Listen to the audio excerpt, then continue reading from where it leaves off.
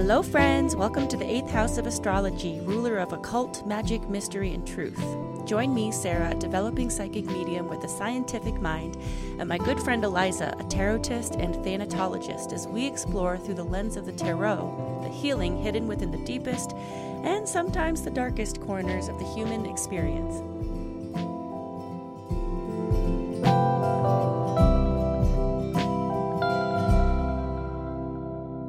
So the Fool. Oh my gosh, Eliza, I'm so grateful I have a friend who is just so knowledgeable of the system of the tarot. So I am pretty excited to hear what you have to teach us about the Fool card.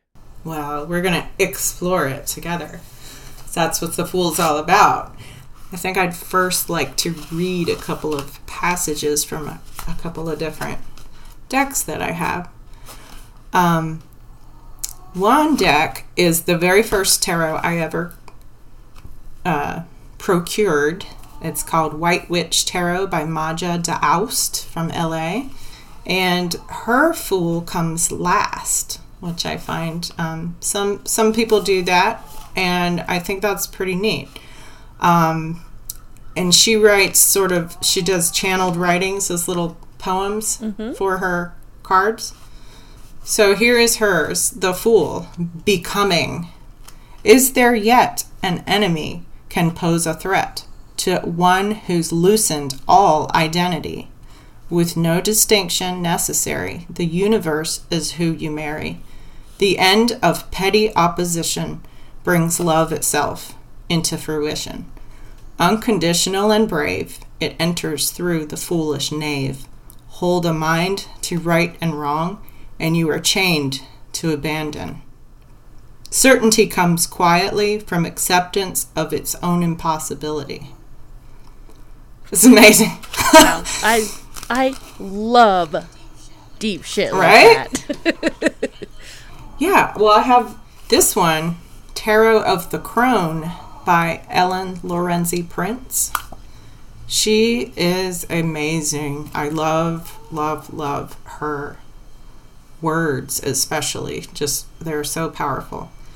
So she's got a poem, but I actually am going to read her little passage about the Fool. The Cloak of the Crone. Keep in mind, this is a crone, exclusively crone deck, so I had to get it going on 50 over here. The Cloak of the Crone is all you hear, all you see, all you know of your everyday world. Only a fool would try to see what lies beneath. Only a fool abandons the known for the unknown and perhaps unknowable. Only a fool risks becoming lost in the void, becoming a tiny star in endless space. A force beyond your small self opens a new space in your soul. You are impelled to start on a new path, one in which you cannot predict the final destination or possibly even the next step, but feels inevitable all the same. Can you truly trust the universe? In the void, where there is no up and no down, you can do nothing else. Remember, there is a part of you that wants this, that welcomes it, because it knows becoming formless and timeless is what you need to create a new future. Mm-hmm. So that was more of like an interpretation if you got the card, but I think it's fascinating that she talks about becoming, and the other lady's actual poem is called Becoming. I don't know. I feel like my mind kind of being blown right now because I know the number of the Fool card is the 0 or a circle, which is, encompassing all and has no beginning, has no end. It's kind of like, and I don't know, I feel like we can see the Fool as the one who we are starting out as, but also the one we're striving to be. Yeah, it's an Ouroboros. I don't know what that word is. That's the snake or dragon that's eating its tail and it never ends. Yes. The symbol, the very classic symbol. It's also like the Tao. The Tao, which is the Tao must not be the Tao, or whatever that saying is from the Tao Te Ching. It's just this wisdom of like nothingness. Yeah, it's like samadhi in yogic texts. It's like this state of being where you are just being in pure awareness, and it's this state we can always kind of tap into. And so I just love seeing these parallels between schools of thought. Yes, and it also, I had forgotten, I had thought about it as white light, because, like a prism or the rainbow, everything is encompassed in white, in light. And so it's pure, but at the same time it has it all, like, so it's not, it looks like nothing, like no color, but it has all of the colors. So, I don't know. It's just all the things that the Fool can make us think of, So first off, I wanted to share the history of it. The Fool, so the tarot started in Marseille, France in the 17th century. And it was popular among the court, it was like a fun card game. And it basically just added 22 cards. Wait, maybe more. Yeah, there's 4 what do we call them in playing cards? So there's suits. Well, suits. Yeah, we call them suits, but I'm thinking of the Jack, King, and Queen. So in this there's an additional. There's the page or princess. Oh, right. And then there's 22 on top of that. Face cards, I think we call them, right? Like face cards? Yeah. So, I mean, you can do tarot with playing cards, and it's pretty fun if you know the meanings. And some people, the people who focus on the Marseille style, it's more with what we call pip cards, which are just the numbered cards, which are very different from what Pamela Coleman Smith did in the Rider-Waite-Smith. So the Fool, called Lamat, is clearly like a traveling entertainer of some sort. He's got his little hobo stick, the little sack of belongings that he carries on his back, the jester hat and costume, and he is probably a troublemaker. And so the hounds, the court hounds were set to chase him off. And so that's why we ended up with the dog in the card. In most decks, in any case. And so Pamela Coleman Smith, which we'll call Pixie, she has her dog as a little fluffy white companion. Several of the attributes of the person in the card are the same, but it looks so carefree and whimsical. He's carrying a flower. He's very effeminate, so it could be a male or female. He's standing on a cliff, and the sun is shining, and he's looking up, just completely unaware, just utter wild abandon. And I think it's so cool that the dog has come to almost be like signify the brain, for lack of, kind of like Toto. So like, hey, that's not right. We need to stay on the path, and almost like a conscience, away like Jiminy Cricket or something. So it's in some of the stuff we'll talk about, that could even be like an animal familiar, or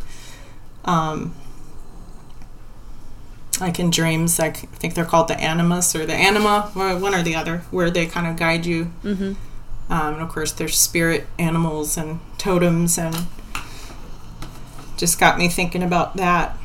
I did want to mention, before we get off of the Fool, the very important reason that I started looking at tarot was my little rat named Frank, who I gave the stage name to of Jack Tarot Rat, because I thought it would be clever, like Jack Kerouac, the beat writer. Now, one of our first decks that he loved, he would literally run to the cards and just pore over them and grab them, and he kept assigning me the Fool, which in this deck was called the Wanderer. Anyway, the Wanderer is both an end and a beginning.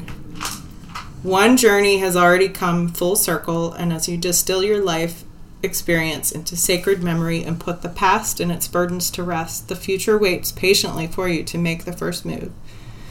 Remember that your wisdom, strength, and whatever personal experiences and skills you have may not help you now. The honest spirit of human inquisitiveness leads you beyond yourself and into a new life. This unconscious energy creates a rainbow bridge that rises and greets your foot. It will carry you over the void as you step, trusting and empowered into the unknown. So there's just a lot of void, unknown. Yeah, unconscious. Yeah, over and over. That was the first time I've heard that word associated with, I mean, you know, you said, I mean, there's the headless. Yeah. The headless form in one of the decks you just shared, which to me, I suppose could mean like unconscious. Like you're just, you know, walking without the influence of self-judgment, judgment of others, and all of the things that make us question whether we're doing the right thing or not. I know we talked about before, like, is it trust? Is it something that's already in you? Or is it because I remember thinking, was it, do you trust until you have reason to doubt? Is it like innocent until proven guilty? It's so interesting. And I just love, I didn't realize how important this card was. You know, like I always just kind of thought of it as like the beginning, like, you know, like we have our new moon rituals, and okay, let's set our intentions on, you know, a new whatever path, a new step forward, you know. I never realized the significance of how you're really just being led by your heart. Like you're not thinking too much about the fact that you're starting something new. It's just happening kind of naturally, and maybe organically or instinctively. Yeah, I mean, I'm kind of starting to think about my own understanding of my process of trying something new, where like I'm in my head about it. Am I doing the right thing? Is there a way I could do this not better, but kind of, I mean, you know, like, is there a better choice I could have made to get to that next step, to this or that? Like, I'm constantly, even though I'm trying not to, even though I've been training for over 10 years how to be in the present moment, it's not easy. Oh, well, I did want to say, was it non-attachment? That's the Buddhist term, non-attachment. It's definitely got that. I don't know if we touched on that, but yeah, it's like the antithesis of the term I hate, overthinking. I don't believe that because I am an overthinker, and I find it insulting because I think thinking is important. I weigh a lot, I think a lot, I replay things in my head, I think about every possible outcome, I just do that, and I'm okay with that. So yeah. I don't think that means that you can't. So I know I said that's the antithesis of the Fool energy, but at the same time, I feel like you can have both. You can turn one on more. You can. Yes, yes, and that's getting into another area of self inquiry that I've been kind of getting into recently, which is the internal family systems model of understanding ourselves. And I'm really trying to learn how to have conversations with those parts of myself, like that part of me that feels like it's important right now to overthink. And, you know, like, is there another part of me that can have a conversation and say, like, do we really need to do this right now? You know? Yeah. No, you know who does that? Have you listened to much of the Rootlock Tarot podcast? Just a few times when you've mentioned it. Wow. So I can't think of the individual's name. It's either Winston or Weston, and I can't recall. So he ended up becoming he's based in New York. He started this several years ago. I think there's like 4 seasons. He began a program himself up in New York to become a marriage and family counselor.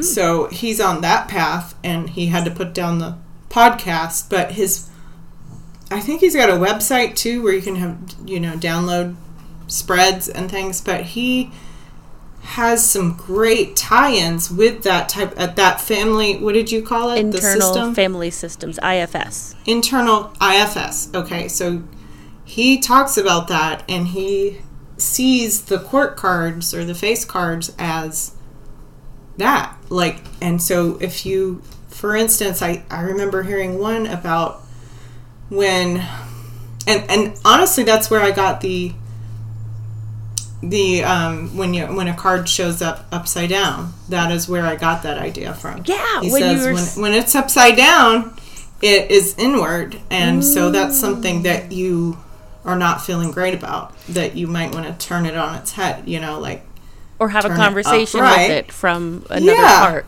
So I love he mentioned something about, like, the page is the child. It's a family, right? So the page is the child, the knight is like the teen or young adult. Wow. And then the, king and queen are the mom and dad. I'm getting so excited because I'm like, oh my gosh, I can start. You've got to listen to this. I got to learn the tarot. I got to be, an expert like you so that I can start doing internal family system tarot readings. Just listen to his. You've got to listen to his episodes because he goes into it. Once he's like in school and learning these things, he's like, so I designed a spread, and so he says, so if you get the page, when these court cards come up in your readings, if a page is turned upside down, that could be you saying to yourself, ooh, I feel uncomfortable about this still. If I were my own parent, how would I address myself? Like, if it comes up surrounding something, you can think of it as like, well, this might be the time I was scolded at the grocery store, or, and if you could be your own parent, how would you make that child feel better and whole and turn them upright? This is so cool. Like, I just did incredible. Not.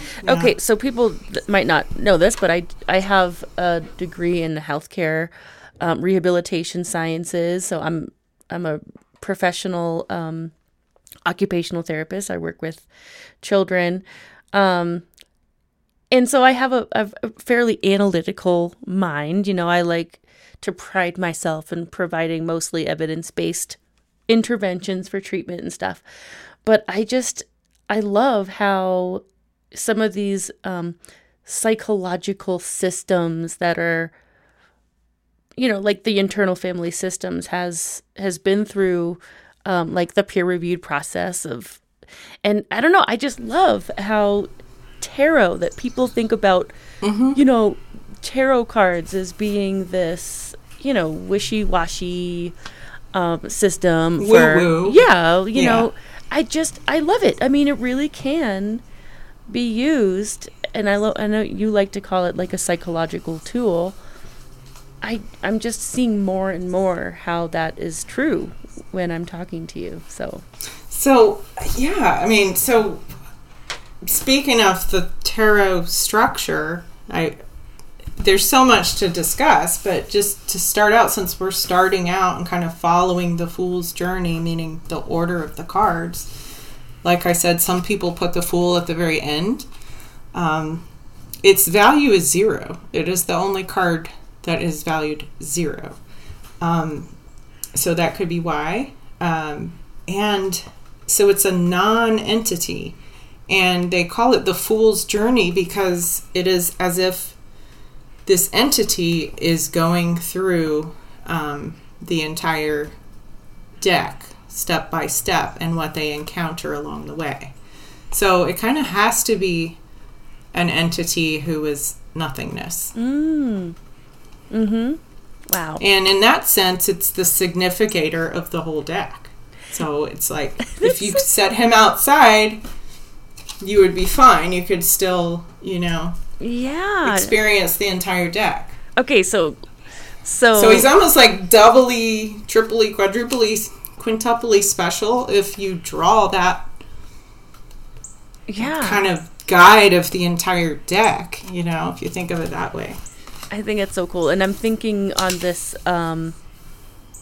for some reason, what you just said made me think of, like, the Fool starting out as, like, our souls planning our life, if that's how it works. I don't have any solid beliefs around that quite yet, but it made me think of, like, how the Fool's journey might start even before we're in this body, because before we are physical, we are, in my beliefs, pure consciousness, pure awareness, just being. Yeah. And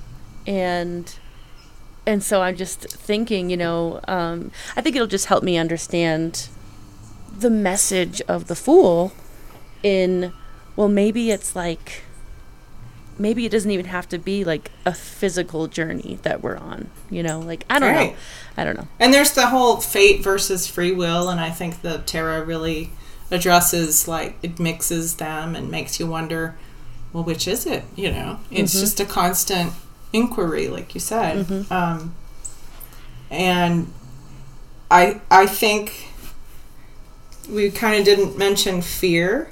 The Fool is fearless, and I don't know if it's because he's just naive and innocent, or trusting, or just has all of that, because there's no reason to not, because it's just what is. Yeah, and he's so new, and he's seeing things with just such a fresh, blank perspective, blank slate. And I feel like, why would you question anything? Why would you think about it? Yeah, just I feel like that can be a definition of unconditional love. Like, whatever you do is supported by the unknown. Whatever you do is okay.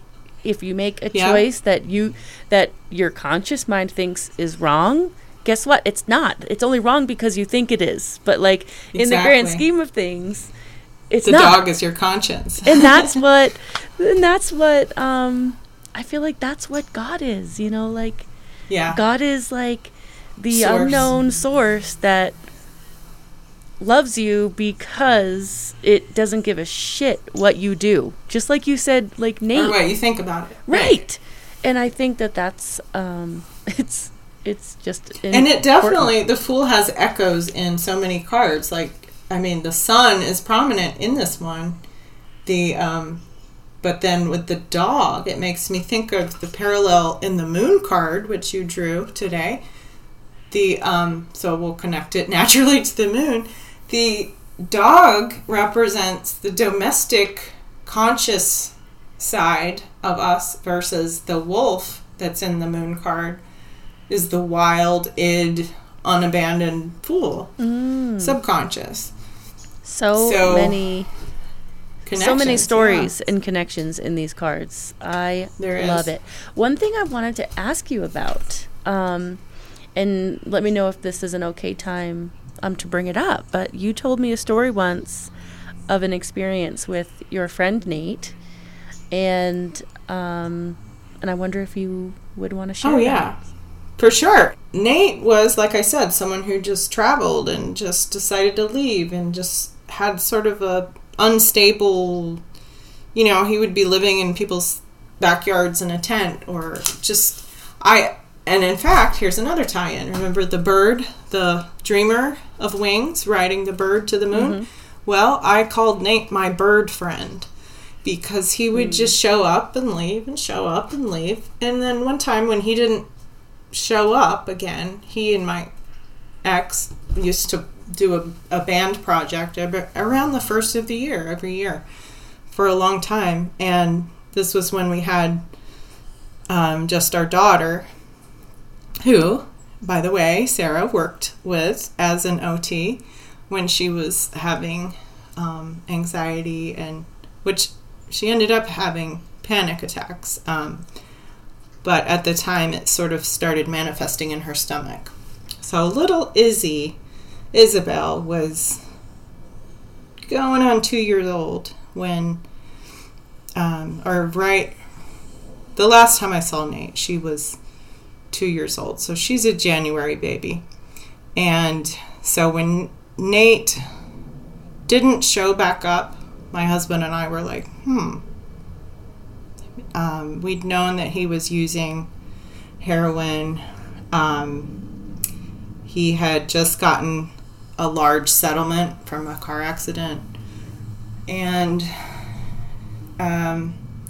was forgiven a minor charge that could have been much worse. So he decided to just head out west. He didn't have an identification or anything, and we learned on Easter weekend that he had passed. And I was pregnant with my son, and he actually, weird thing is, so we found out after this happened, but when I looked back on the calendar to see what was kind of going on at that moment when he died, I noted on the calendar, my little pregnancy notes, that I felt my son for the first time. I didn't know if he was a boy, but the same night that he passed was the first time I felt movement. And it was a different movement than I felt with my daughter. It was like a shock wave, like electric. And I was like, whoa, what is that? So instantly when I looked at the date, when they called and informed friends and family, I said, whoa. Like, did he come into me, like, to be born of me? Like, so I just had that in my head for so long. It was sad but hopeful, because when I found out he was a boy and I was able to name him after him, his middle name, Nathaniel, William Nathaniel. And it wasn't until after my son was born, we actually noticed like a huge resemblance physically, which was really strange. It was almost uncomfortable. So when I went to my sister-in-law's for Christmas, I was nursing my 2-month-old son. He was born in October. And so I slept in the office on a little pallet on the floor. Now when the sun came up like the day after Christmas and I was lying on the floor, I was like, oh my gosh, he's finished nursing. I'm going to get some real sleep and crawl up onto this sofa.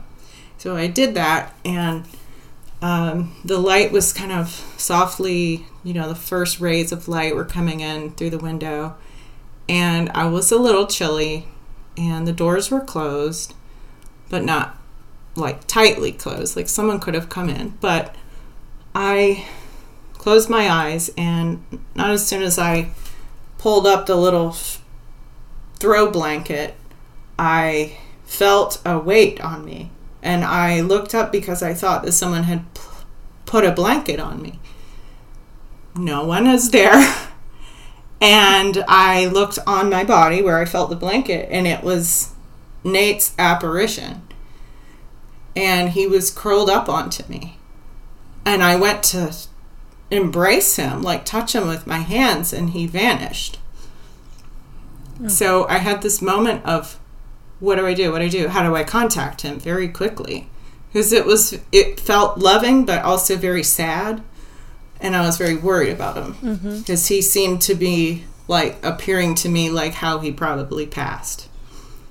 Like he was wearing what I imagined. He looked like I imagined him looking when he passed over, when he died. So even down to the like fetal position, it just seemed very like pained and anguished.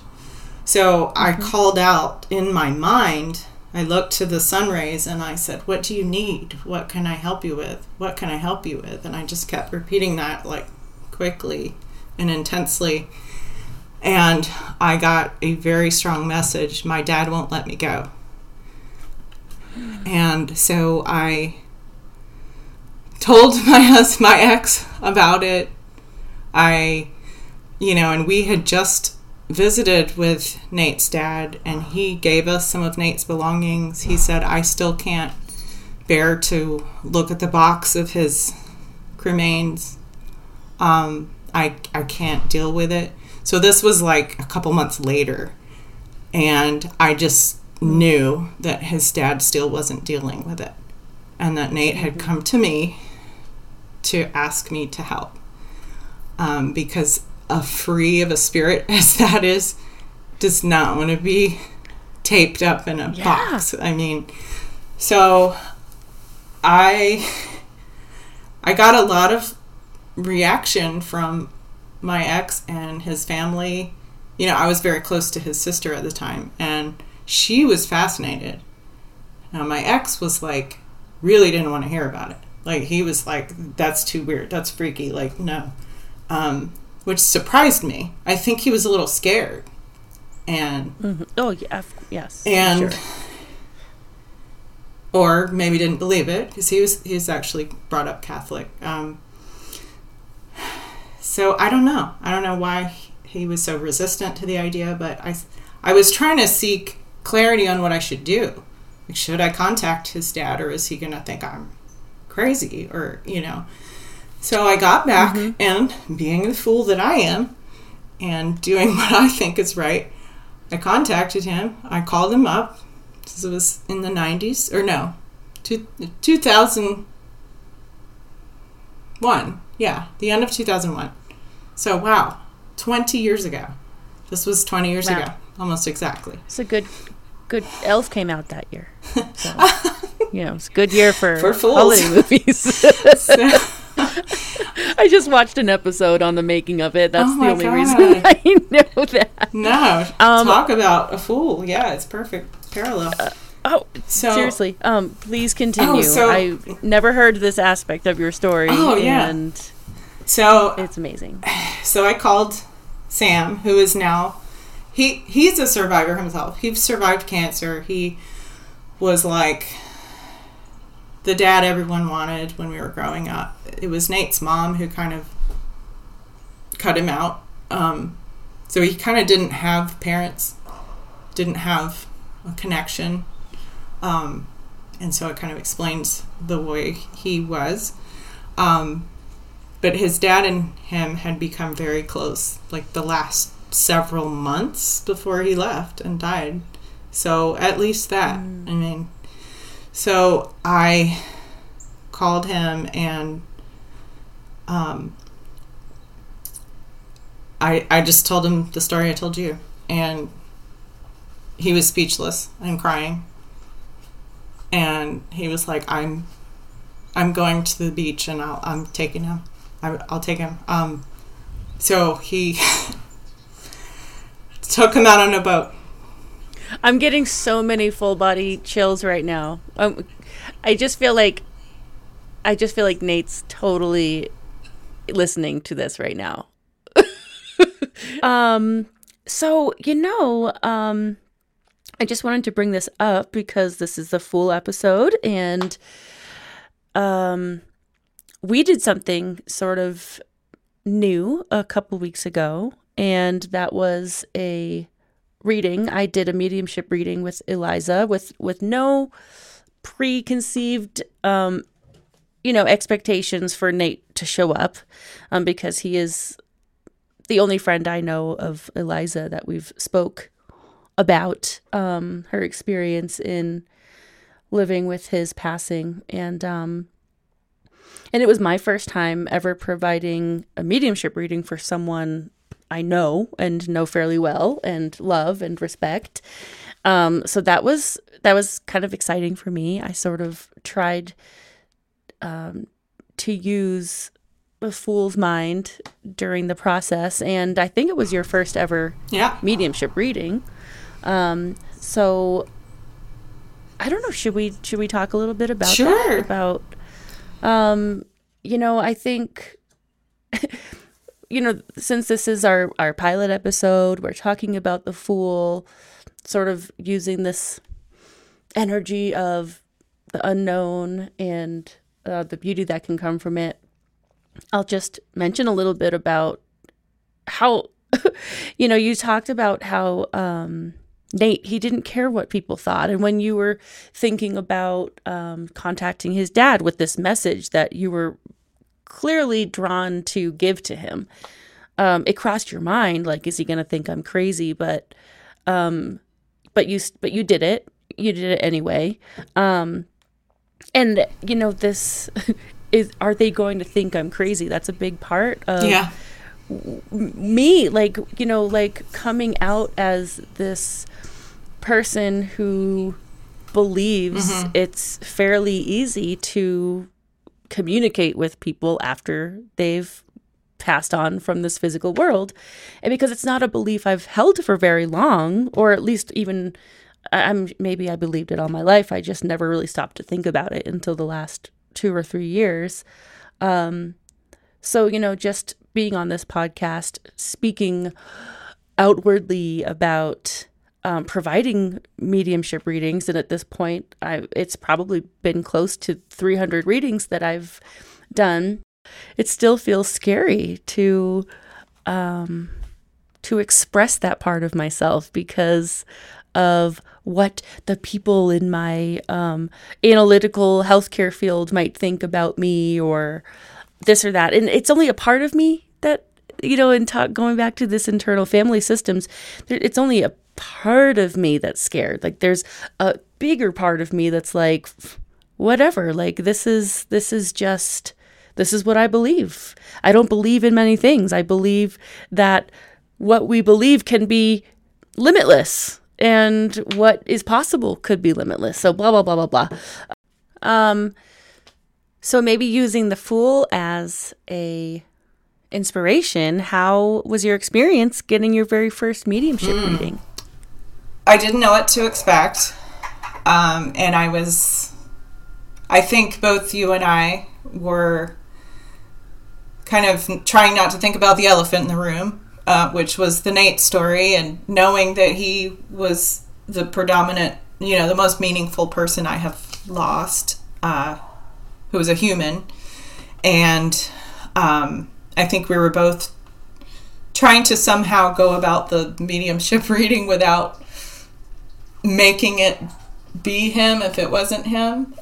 So I didn't really know how it was going to go. I just I let go and let you, Sarah, just kind of ask questions, identify what you were experiencing. So from that point of view, I was just completely open and just listening to what you were asking me. And, I remember you asking, like, am I feeling an uncle energy, and like me having to rack my brain to make connections. And then when I just stopped trying, I was like, oh, it all makes sense. The last time I saw him, you mentioned balloons, and it was my daughter's birthday the last time I saw him.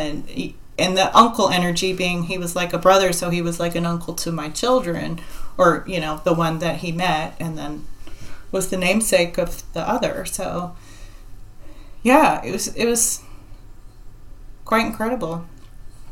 And then, I felt very genuinely like we contacted him, and that he appeared in a very jovial, fun, fool-like way.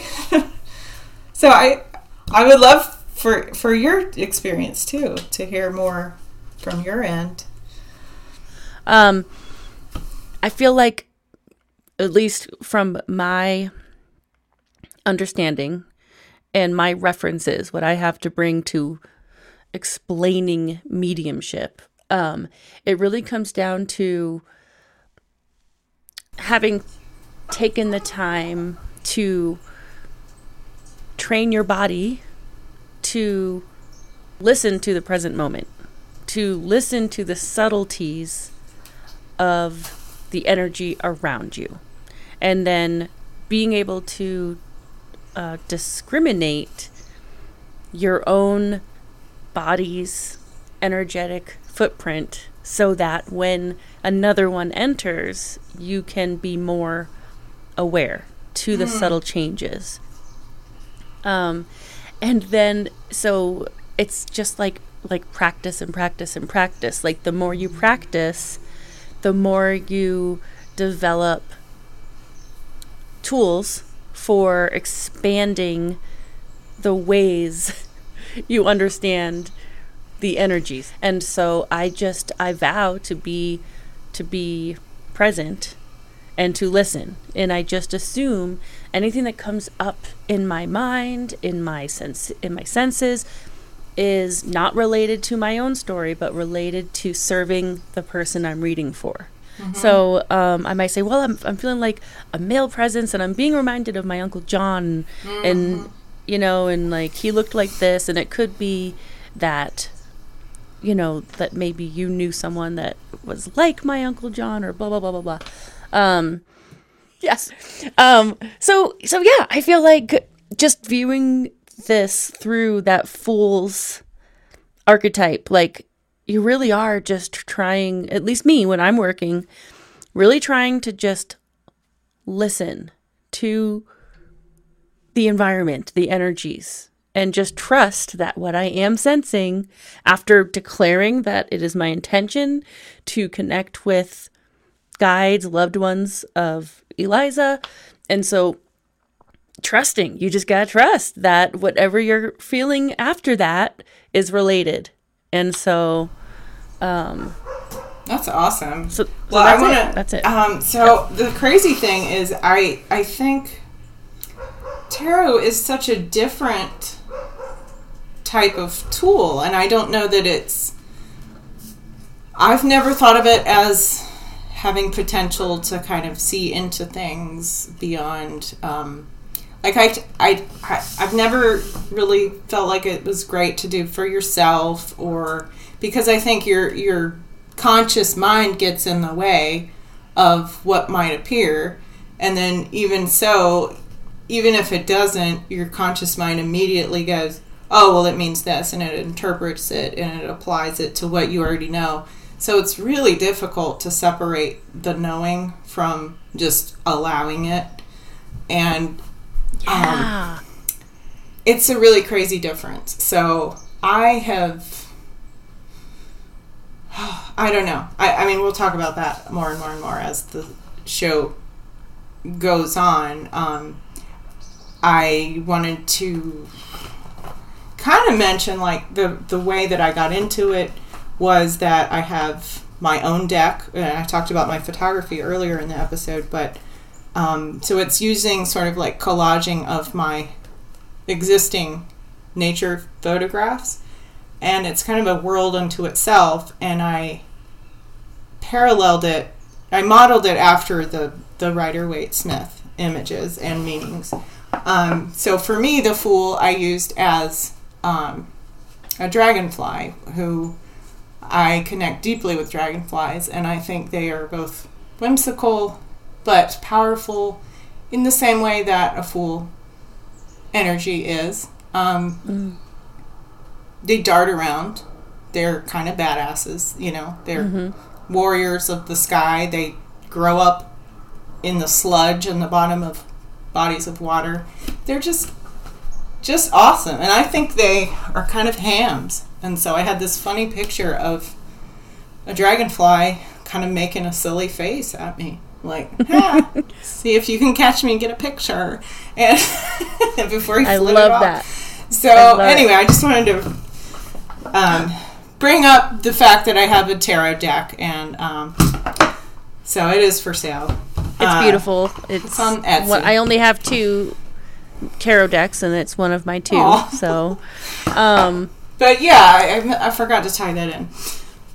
So speaking of the tarot and the fact that it is, to me, not typically something that is more fate than, I tend to think of it more on the free will side than the fate side.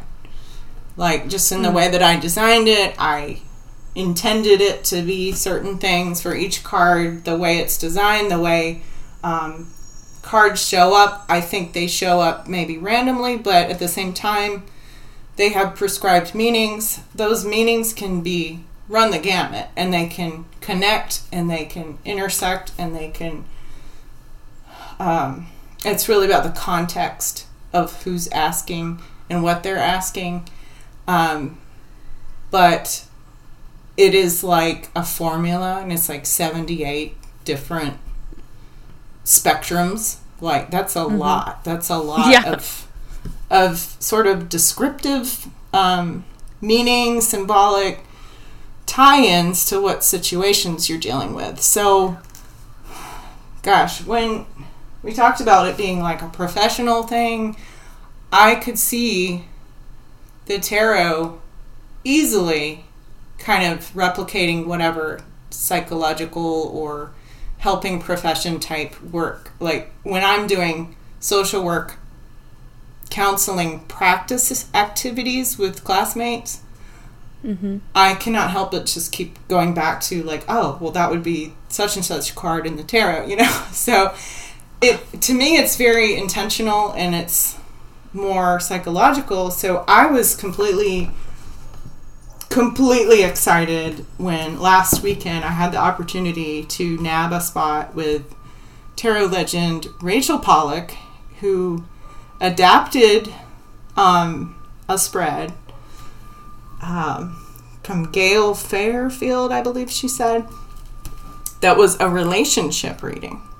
And she thought to herself, why not use tarot as the medium and the relationship spread as the living and the crossed over? And so I attended her presentation and spoke to someone who had lost her partner in a car accident, I believe like 10 years ago. And I witnessed the 100 or so people that were on this presentation all having things to say in the chat. It was incredible. And it will be recorded, but just to be a part of that, it was amazing. And I got the first sense I've had that, okay, maybe there's something more to this. And, you know, my readings with Al, my rooster, that is how we began bonding, and I really believe communicating. And so I started seeing the tarot, or thinking of it after that experience last weekend, as not only a psychological tool, but a communication tool across realms, across species, across... I don't know. Just... I love that. Yeah, right? That. Anyway, well, this thank you. Has been pretty awesome. God. Yeah. I can't wait to practice that myself and to learn more about it from you. And, yeah, this is exciting. I can't wait to get our feet even more wet in the waters of podcasting. That was great. That was super cool to tie in with the sort of an add-on to the mediumship reading that you gave me with Nate. It was kind of like, yeah, I mean, we could have delved way more into it, but that was a good sort of, where were you at, you know? Like, yeah, check in. I love it. Yeah. Yeah, we'll definitely do more readings. That's, and I'll give you one, and we'll do animal ones, and house clearings, and yeah. Heck yeah. So, thank you so much for being part of this with us. We can't wait to have more conversations while you listen. Yeah, it was awesome, Sarah. Great first time. Even though we tried, 2-3 other times to have a first time? So, yeah, well, you know, that's how it goes. Yeah, I wonder if they'll all be like this, or if it's just something about the fool. I know. Well, we'll see. Thanks, everyone. Bye. We'll see you next time.